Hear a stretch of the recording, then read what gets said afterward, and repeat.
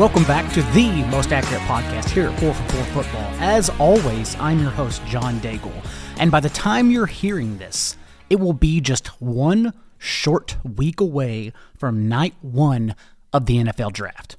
With that said, I think it's most important to talk to the people who I truly believe have their fingers on the pulse of what is happening inside the organizations that are most likely to take a quarterback in the first round of this year's draft.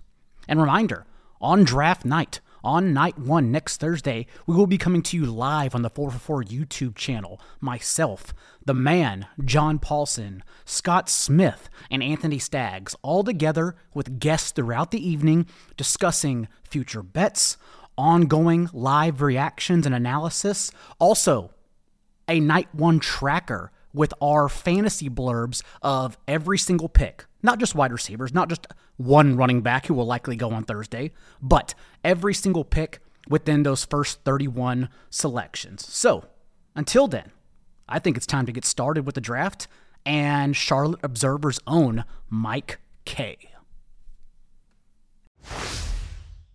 He is the great Mike Kaye of the Charlotte Observer. And Mike, it only makes sense to begin with the question on everyone's mind, since Bryce Young has already surged to minus 1,000 odds and above at some places. So in your mind, who in Carolina's organization is lobbying for each of BY, CJ Stroud, and I'm still hearing some Anthony Richardson rumors, all who have been rumored to go number one overall at this time?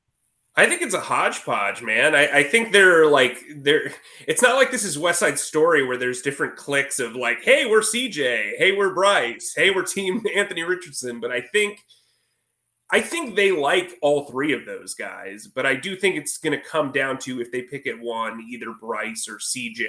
And I think the front office, which has constantly compared Bryce Young to Russell Wilson, is a clear indicator of the interest in Bryce. Now, Panthers GM Scott Fitterer was in Seattle. Assistant GM Dan Morgan was in Seattle. When they drafted Russell in 2012, they've talked about John Schneider's conviction for him.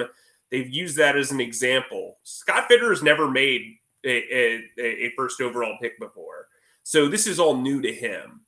He's truly got the reins this year, and I think he wants to make a splash. And I think Bryce Young has really impressed them on the trail to the draft. The reports of it being Bryce from the jump, I think are kind of, I don't want to say revisionist, but I don't know how accurate that is just from my reporting, because I have heard a lot of CJ love over the last 2 months. And I do think CJ is a guy that the coaching staff likes as well. So I don't think it's a push and pull from the front office and the coaching staff, but I do think there are pockets of the organization who really like both at the same time. And I think that's the discussion.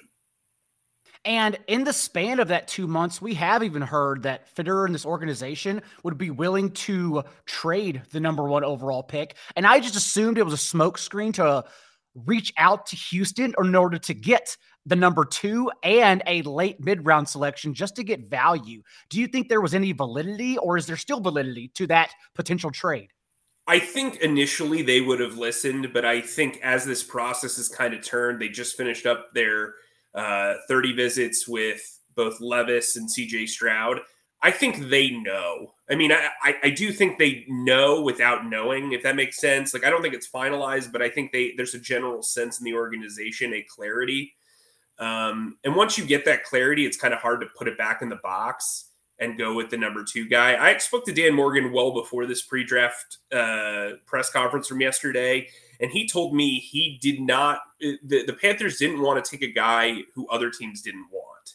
And I think that's really important to kind of to focus on, right? Like, the Texans very clearly like Bryce Young. And so to get to one, it does kind of feel like Bryce or bust in a lot of ways, both in hindsight and foresight. And I think had they traded back, I think they would have been comfortable with Stroud. I still think they would potentially be comfortable with Stroud at one, but I do think from the tea leaves, it does kind of look like Bryce Young's the guy. What percentage are you currently giving Young and the three quarterbacks we believe they could pick at number one, since I believe both of us think Will Levis isn't really an option here? I think it's down to 2, to be honest with Okay. you. And I'm sure I'll regret saying that, but I have it as about a 75-25 in favor of Bryce Young. Now we don't know what came out of that meeting yesterday with CJ Stroud. I mean, I do think if you're changing your board based on one meeting, that's kind of yikes. But I do think that some people are kind of just rushing to be definitive, and I don't know if that's the right course of action as a guy who covered the Eagles for 5 years prior to this. Anything can happen. All picks can be traded, and therefore I do think that Bryce Young is the likely target. Well, that's what I want to end with, actually, is do you think anything will happen? Do you think that 75-25 notion in favor of Young can switch? Because by the time we're listening to this, there's still 6-7 days left for this organization to ponder that last visit with Stroud. Josh Norris, our mutual friend on the Underdog Show, has mentioned time and time again that Fitterer has a history of making a last-second decision and switching his tendencies. So do you think it could switch by night one? Josh is a wonderful man with great hair, and I think he's got a point. I mean, I think you have to kind of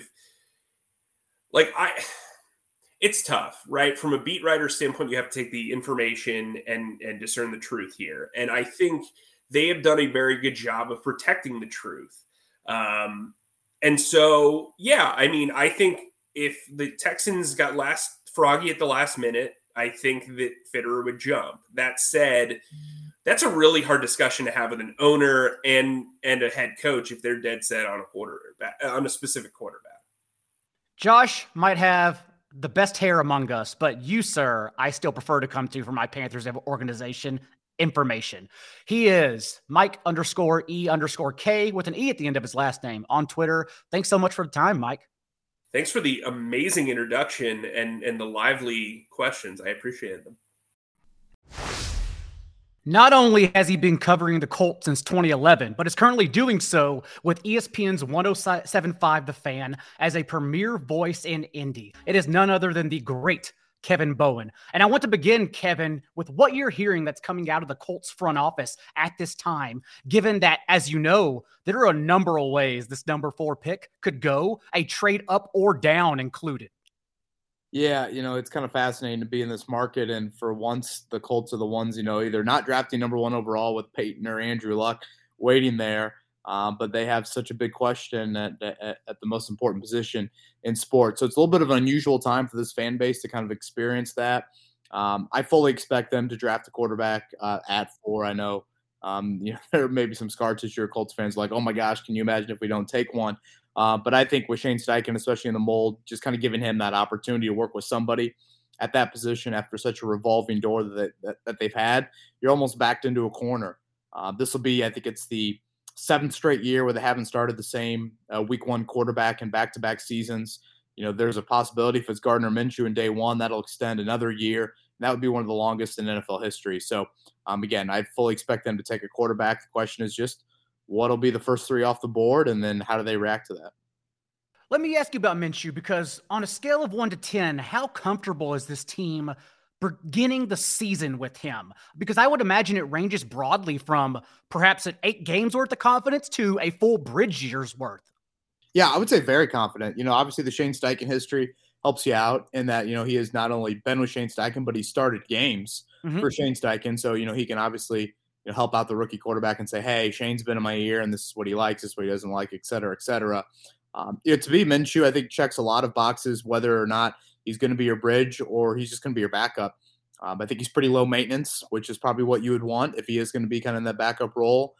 He's a guy that started 12 games as a rookie. So while he didn't have the fanfare as, a top 5, top 10 pick coming out of Washington State, he still was thrown into the fire in his first season. So, he can be relatable in that sense. And then again, he knows who Shane is and kind of how he ticks. The offensive system will certainly be tailored around that young QB, but I think the contract that the Colts gave him indicates it as well, John, and that they don't really know how much they are going to need him in year 1. Certainly you've seen quarterbacks that have had great successes that have sat year 1. You've seen others that have played year 1. It's looked really bad and then have gone on to have great careers. Peyton Manning probably here locally being the one that, fans remember the most. So I think Minshew is in a very kind of flexible setting and kind of has the personality and the background to be able to handle that.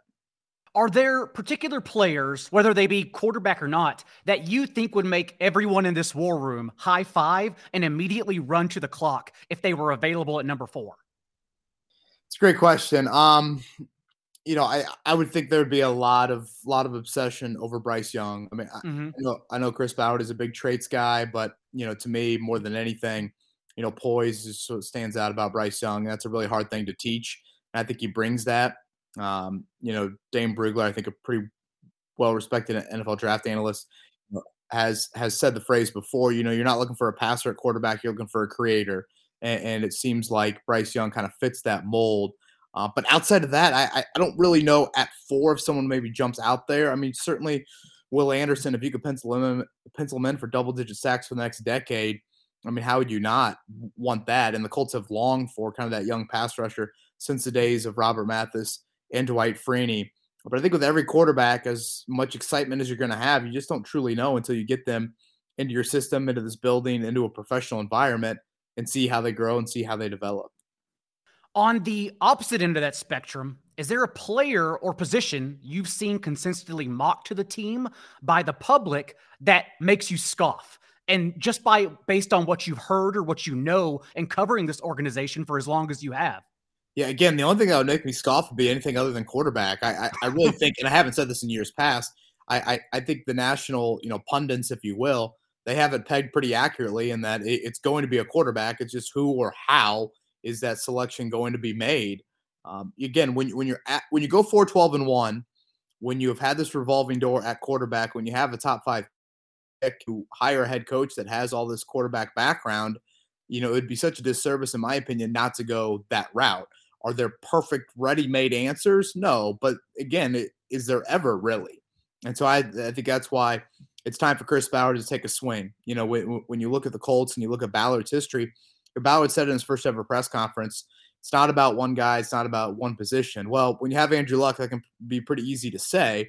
When you no longer have him, putting a major investment into that position and taking a chance there, I think is so paramount. I think we saw this year in the AFC, John. All 7 playoff teams, all of them quarterbacked by guys that they drafted, all of them 27 or younger. So that's the makeup of this conference. It's kind of like, do you want to join it or do you want to keep on getting, passed by that conference moving forward? I think that's a question that the Colts have to ask themselves if they decide to continue to ignore a quarterback. Well, I know you are a busy man, especially this time of the year, so I have no choice but to quickly put your feet to the fire and ask, all things considered, if the draft goes as you expect it to go, who do you believe the Colts will take at number 4 overall? Yeah, I mean, assuming assuming CJ Stroud, Bryce Young, Will Anderson are off the board in some order, then obviously Anthony Richardson and Will Levis are the 2 guys there. I'll be honest with you, I don't know if I have strong conviction on internally how they feel on either. I think there would be reasons to draft both of them. I think everything that Levis has gone through, how people view him in Lexington, I think that would, be in high regard for the Colts and projecting a guy into kind of more of an NFL system. At the same time, Richardson's traits are mouthwatering, and Chris Ballard is obsessed with those physical traits. And Shane Steichen's a guy that has great quarterback history with a variety of styles. So, that would seem to fit as well. If there was one consistent that Ballard and Steichen have talked about on the field over the years, it is accuracy. And that's probably the one thing that I keep on coming back to as, all right, find me something similar that both of them have said over the years, because Ballard's not saying anything right now. And the one thing is probably accuracy. So given that, I'll give the slight, edge to Levis. But again, John, I know it doesn't make for, maybe great, podcasting, but I just don't have a strong conviction on either. And I think part of that is Steichen's resume speaks to a variety of styles, which if you're a Colts fan, I think that's got to be pretty attractive. I think putting Levis in that mix as an insider is something I haven't seen the public do heavily yet. So honestly, that's a terrific opinion and we appreciate it. Remember, he is Kevin Bowen, KBowen1070 on Twitter. And again, thank you for the time, Kevin. Yeah, thanks, John. I appreciate it. I sought out the most informed representative of Seattle's organization, and after a Seahawks Reddit thread and the ensuing comments, somehow reached an agreement, which the internet never does, on their most accurate journalist. It only made sense to bring on my good friend and apparently a renowned Seahawks beat reporter. Wait, really? Is this true? Are you being true? Oh, Danny Kelly. I am not kidding, Danny. Wow. Reddit actually came to a consensus that said you are the most accurate Seahawks writer. Wow. How does that feel? That's amazing. I actually I would not have guessed that. I thought you were about ready to like razz me and be like, well, we tried to find the most accurate one, but he couldn't come on. So we got Danny instead.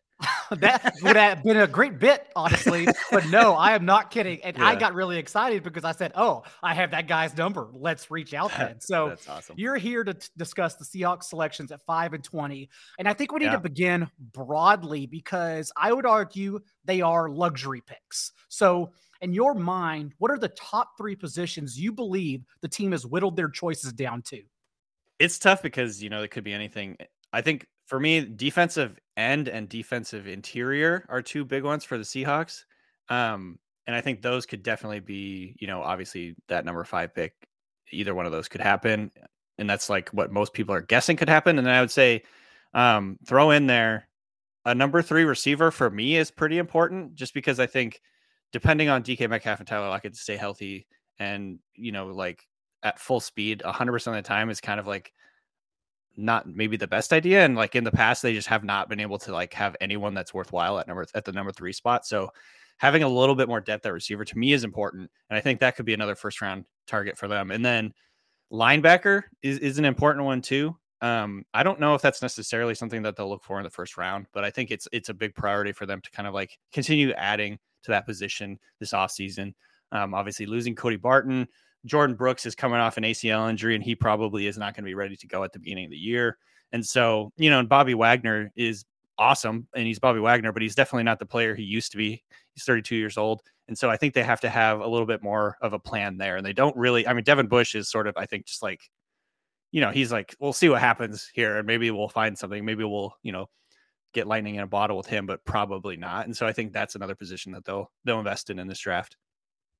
Do you think they are grouping interior and edge together as basically looking for some kind of pass rush? For instance, if Jalen Carter is there, do you think he takes precedence over an athletic pass rusher like a Nolan Smith or Lucas Van Ness? Oh, gosh. That's tough. I really don't know. I think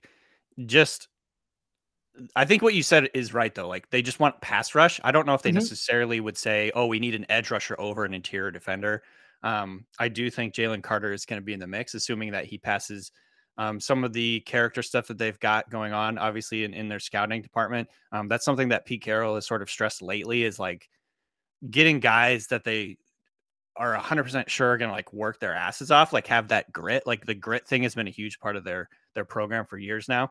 And they made that a big part of their process last year, especially. I think they were like basically less likely to make exceptions for guys. And that was a big part of the reason I think that their draft class was so good. Also they got a little lucky. The board fell their way and all that stuff. But I do think, the character thing is going to be a big part of it. And so I think, with whispers of Jalen Carter having to push him in practice and all these things, not to mention the off-field stuff that's gone on this offseason, I don't really know for sure if they're going to pick him or not, if they would be, willing to pick him at number 5. But I think, on the field, he's like a perfect help for them. Like he maybe even like a solution to what they've got going on. They didn't have a ton of interior push last year. Overall, their pass rush just didn't really quite get home as much as you wanted it to. I think they've got some pieces there that are like intriguing going forward, but like at the same time, they don't have any real stars at pass rusher. And so it's a position they need to keep like adding guys to and kind of like let the cream rise to the top kind of deal. You mentioned receiver. Do you think they have their choices prioritized? Do you think there are a couple players they are ranking at receiver since they might have their pick of the litter at 20? Yeah, my dream as a Seahawks fan is for them to get Jackson Smith-Njigba from Ohio State. And I think, there's a reasonable chance he falls to number 20, because there's like size concerns, there's overall speed, explosiveness concerns. Maybe there's concerns that he's only a slot type guy at the next level. I do kind of think he has the opportunity and ability to play on the outside, maybe not like full time, but I think he could kind of be like, utilize him all over the formation type of player. And so to me, he would be the perfect complement to DK Metcalf and Tyler Lockett. Like a guy that can win over the middle of the field, get you first downs. He's just so precise as a route runner. I think that would fit well with Geno Smith. He gives them some yards after the catch ability, which they don't really have, honestly. With Tyler Lockett, it's like, it's comedy what he does. He literally just falls as soon as he catches the ball. DK Metcalf is just not like a big yak guy. Like he can definitely like run away from defense if he gets the opportunity, but he's not like quick and elusive in the short area. So to me, Smith and Jigba would be the perfect complement to those two guys. I've definitely considered Jordan Addison at that spot. I think, the size concerns are a real thing. He's 173 pounds. That's a little bit scary. It is definitely the way that the NFL is like trending in terms of like size is not as important at the receiver position. But again, it's just like, you'd love it if he was maybe like 185, 190 at least. But I do think he's a really good route runner. Again, it's kind of the same deal as Smith and Jigba. Like he gives you another guy that you can go to on high leverage situations like third down in the red zone, all that stuff. He's a pretty good deep threat. He kind of opens up the field that way. So Smith and Jigba and Addison, I think, would be my top two guys there. And I do think Zay Flowers would be a good fit. And then, Quentin Johnston is kind of a mystery box. Like he's got like elite potential, but I think he's still a little bit not like a complete product at this point. So I would be excited with any of those four guys, though. You've said a ton of nuggets so far, and yet you have not mentioned quarterback. And so can you make any sense of this front office and coaching staff basically throwing a public party with every visit of the top four quarterbacks? It's weird because I'm like, on one hand, I'm like, oh, this is so clearly just them trying to get people to think they're into this quarterback. Like, it's just like obscenely obvious, like what they're doing. They're taking selfies and then sending it directly to their social media guys and like having them post it kind of deal. Which to me is just like, so what's going on here? It's the Windhorse fingers. Like, why would they do that? Why would they be so like obvious and like clear about this? To me, that just reeks of like them basically, trying to get the NFL and other teams to believe that they'd be willing to take a quarterback. But on the other hand, maybe they're just like reverse psychologying this whole thing. And maybe they're just like effing with us. I could see that being the case too. I do remember like in the past, they've been very, like secretive about who they're trying to meet with. And in the past, they've not even like talked to guys that they've drafted. So it's one of those things where truly just impossible to read it if you're really trying. I do think they would be willing to take a quarterback if it was the right situation and the right guy. Like from my point of view, Anthony Richardson is sort of like the perfect pick for them at number 5 if they do go that route, just because they have Geno Smith and he's proven that they can win with Geno Smith. That he provides, I think, what would be a really good bridge quarterback for Anthony Richardson, because Anthony Richardson has started 13 games. Like his traits are like off the charts good, but I just really think he could use more reps to learn how to run an offense. Like that is just, it's just really hard to come in and play in the NFL and have to learn the language, have to learn how to do play calls, have to learn how to run a specific offense. Like you just need reps. And so I think he could definitely benefit any quarterback, any rookie quarterback really could, but especially him with only 13 starts. So he, to me, is like a perfect example of like, get him in here, let him sit behind Geno. There's probably not going to be a lot of calls to get him in there. Assuming Geno doesn't completely crater in 2023. And then, unleash him from there. And they have like a pretty good support system around him. Hopefully the defense will get better. And then, he could be, I think, a good success story in the NFL just because he lands in a situation where he's not rushed and he's not asked to like carry the team. So to me, the Anthony Richardson thing makes a ton of sense for the Seahawks. If they did make that pick, I would not be disappointed.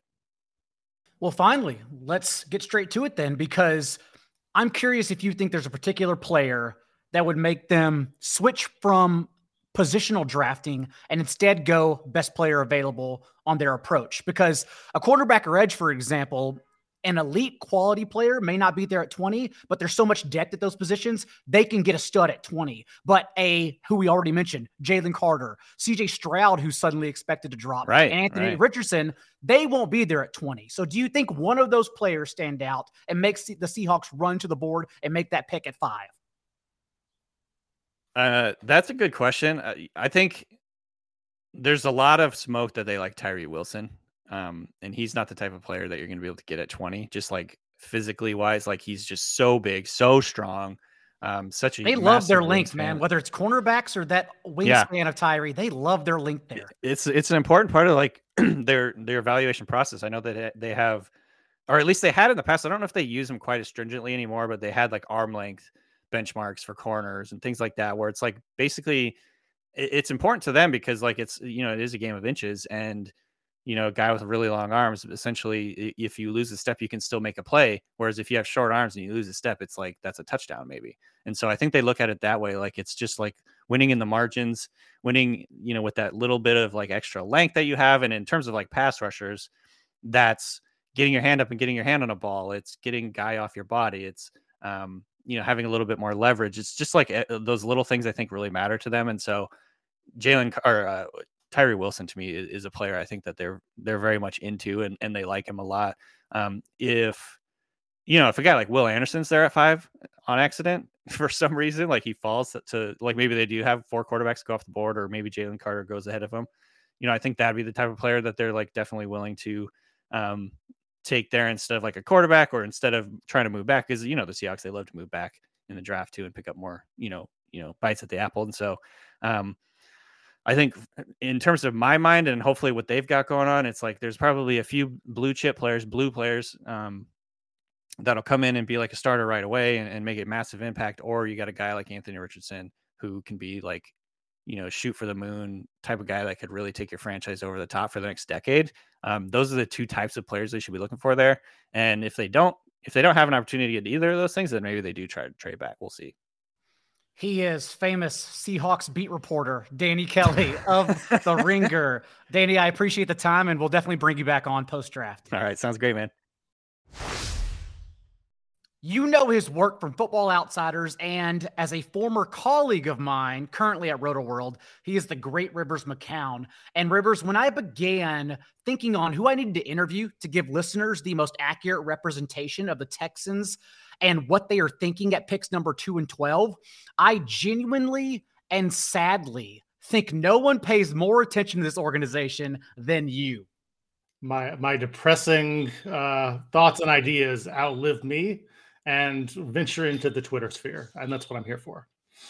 Well, it only makes sense we begin with pick number 2. So go ahead and walk us through what you believe is the ongoing thought process of the Texans with that pick, since that basically dictates the position they'll take at 12.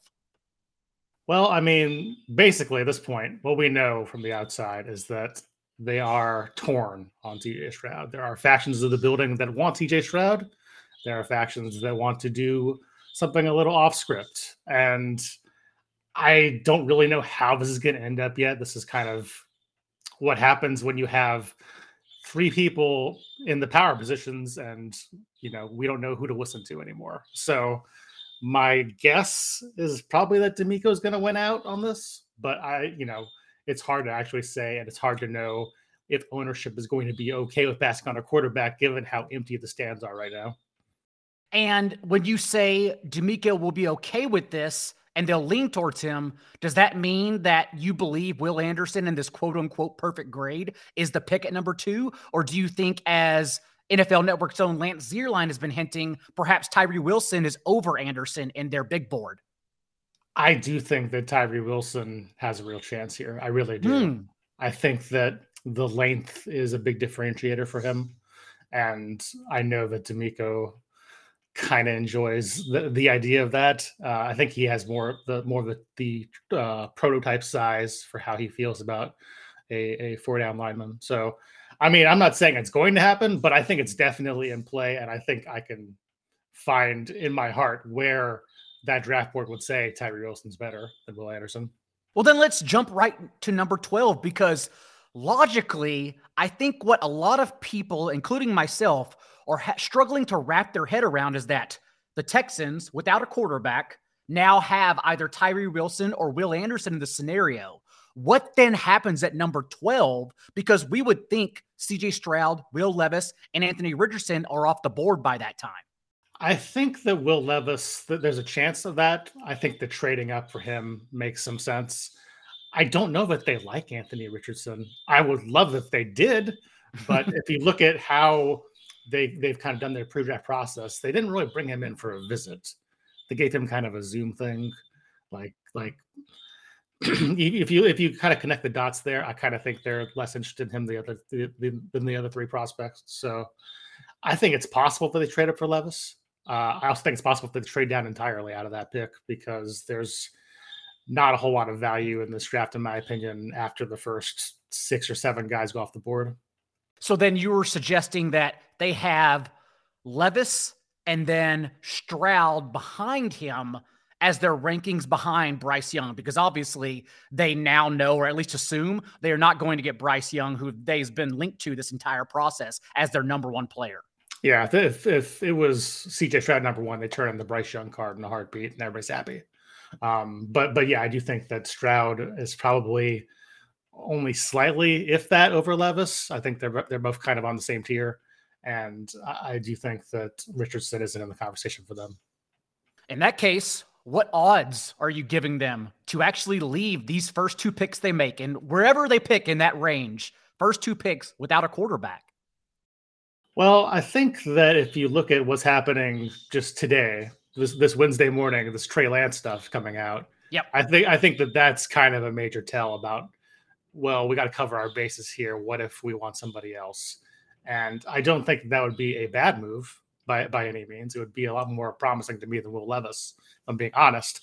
But, you also have to satisfy the 49ers and that kind of thing. And that's not easy. And, you get into how much you're willing to pay. You're going to give a 2nd-round pick for a guy who only has 3 years of contract left, or 2 years in the 5th-year option, actually. But yeah, I think that's an option too. So you believe then that if it's not, or if they trade up for Will Levis, or if they don't trade up for Will Levis, I should say, that Trey Lance does become maybe a factor in all this on night one. Oh yeah, I think I could easily see them trying to backpedal off the quarterbacks in this class and saying, well, we got Trey Lance. He could have been number 1 in this class. Nobody else has the physical tools that he has in this class except for Richardson, who isn't accurate in our opinion. So we like Trey Lance. So here we go. And then just for the sake of our homework, is there any other position they're actually sitting there thinking at 12, if they don't trade back, they can take if the quarterbacks they want are off the board?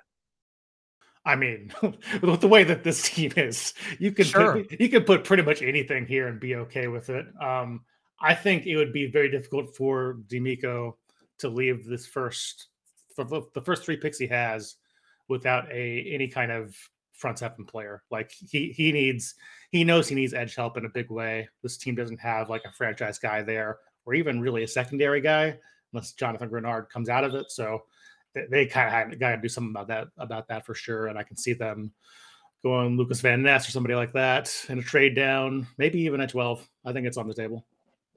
He is Rivers McCown on Twitter, and that's where you can console him on night one. We appreciate the time, Rivers. Please don't console me. Please just leave me alone on Twitter.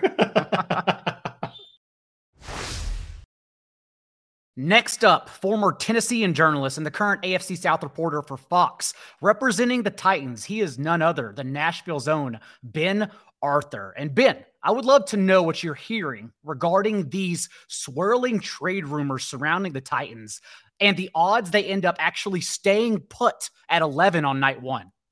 Yeah, the Titans are really one of the fascinating teams in this draft, right? Because we know they have Ryan Tannehill. He's only under contract for 1 more year. He's a good, not great quarterback. So, and they drafted Malik Willis last year. He showed last season that he wasn't quite ready. Of course, you hope he develops, but he wasn't quite there. So in this kind of quarterback uncertainty. So being at 11, it could go a number of different ways for the Titans, right? I would not be so surprised if one of those QBs that they've identified or that they like, that they drop a little bit, the Titans try and move up for them. It's possible. I don't know how possible, but it's possible one of those top 4 falls to the Titans at 11. But then I don't think we can rule out the Titans trading back from number 11 because they only have 3 picks in the top 146. And this is a team that has holes everywhere on the offense. Wide receiver, O-line, tight end. They need depth there. This is an offense that needs a complete makeover. And so there's an argument to be had that the Titans trying to go after one of these top 4 guys and not really having the assets or the means to build an offense around those guys. I think we have to look at that as well. So what I've heard with the Titans is kind of been all over the board, because I think it really depends on kind of what happens at the top. Like there's all this talk about CJ Stroud. Is he going to drop? I think if he's a guy that drops, the Titans could go after him. I truly believe that. But until kind of the draft comes, I think that the Titans are very much in wait and see mode.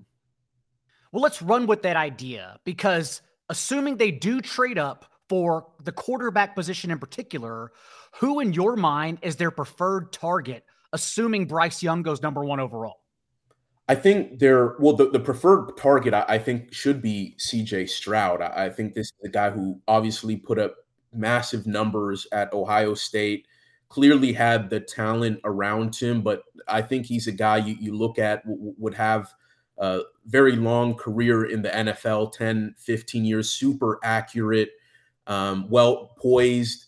I think in that Georgia game in the national semifinal, we saw that escapability that was kind of the last big question mark that NFL people had about his game. Is he just going to be a pocket guy? But he showed that maybe he's not the fastest guy or the best scrambler, but if he needs to extend plays, get out of the pocket, he showed he can move a little bit. So I think of those guys, CJ Stroud would be number 1, but I think Anthony Richardson could be up there as well. I mean, you talk about his upside, that there's probably not a guy in this draft that has more upside than him. Obviously needs to play more football, only a 1-year starter at Florida. We know that completion rate wasn't great, right under 60%, but you look at the tools he has and with the right development and the right talent around him, I think long-term, he's a guy you could be really happy with. So I think those 2 guys, I think they have no chance at Bryce Young. So I don't think we should even be discussing that. And then I'm not as high on Will Levis, but I think CJ Stroud would be their top quarterback to get if they can get him. And then Anthony Richardson at number 2.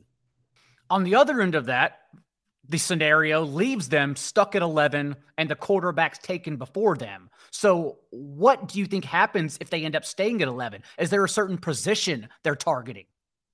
Yeah, it could go in a number of ways. I think wide receiver is their absolute biggest need. They outside of Treylon Burks, their first round pick last year, they don't really have much of a receiver room. They released Robert Woods. They don't have a real veteran receiver, and they don't have a lot of depth around Treylon Burks. And they had one of the worst producing receiving rooms in the NFL last season. That's partially why their offense was so bad. So getting a Jackson Smith-Njigba from Ohio State, or Zay Flowers, who's personally my favorite receiver in the draft out of Boston College. I like him a lot. Jordan Addison from USC. I think wide receiver, if they're not going to get that quarterback, I think they absolutely have to address the wide receiver position. And then after that, I think offensive line. Lewan obviously isn't in the picture anymore. They released their longtime center, Ben Jones. They only have maybe 1 or 2 definitive starters right now up front. So I think it all kind of depends on the value they see of the guys that are available to them at 11 if they stay there. Again, they only have 3 picks in the top 146. So I think it would make a lot of sense, if you're not getting a quarterback, to probably trade back, get some more draft capital to be able to address both wide receiver and O-line pretty high in the draft. And I find it very informative that you are hammering that idea in particular home, since a lot of the public mocks you see out there had the Titans moving up. No one's actually tinkering with the scenario that actually, with so few picks, they can move down. And finally, just to continue deciphering what they could possibly do beyond a trade up or down scenario, do you have any leans on the offensive linemen in particular that they're looking at? We know that Peter Skoronski, for example, could fill in either for Ben Jones or Taylor Lewan, as you mentioned. We know that Mike Vrabel was actually at Tennessee's pro day working personally with Darnell Wright, who's just a dog, a big football guy that would make so much sense in Vrabel's scheme. But your thoughts on the offensive linemen they would be targeting if they stay? Yeah, Skoronski, as you mentioned, Darnell Wright, but I think Paris Johnson Jr., from Ohio State, he's probably my favorite O-lineman in the draft. Obviously, Vrabel went to Ohio State. Titans brass was at his pro day. I know they got a good look at him, and he's a plug and play left tackle. I think, but I do think with Skoronski from Northwestern, he could potentially give you the most versatility. He played left tackle at Northwestern, but I think with his size, he could potentially be a guard too, in a really, really good guard. And as I mentioned, I mean, the Titans have so many holes across the O-line at tackle and at guard that I think if you get a guy like him, you could kind of head into training camp and figure it out. I mean, if you recall, the Titans did get Andre Dillard in free agency, former Eagles first-round pick. So if they wanted to look at Dillard as their left tackle, or at least give him a chance with Peter Skoronski, he could come in and be a guard, or you could have him compete with Andre Dillard for that left tackle spot. I feel like with Peter Skoronski, you might have the most flexibility in terms of what you want to do up front. But I think with overall offensive linemen, I would say Paris Johnson Jr. is my favorite for Tennessee. He is Ben Y, the letter Y, Arthur, on Twitter, and more importantly, a finalist for the Terez Paylor Emerging Writer of the Year Award. Thanks for stopping by, Ben. Thanks, John. Appreciate you having me.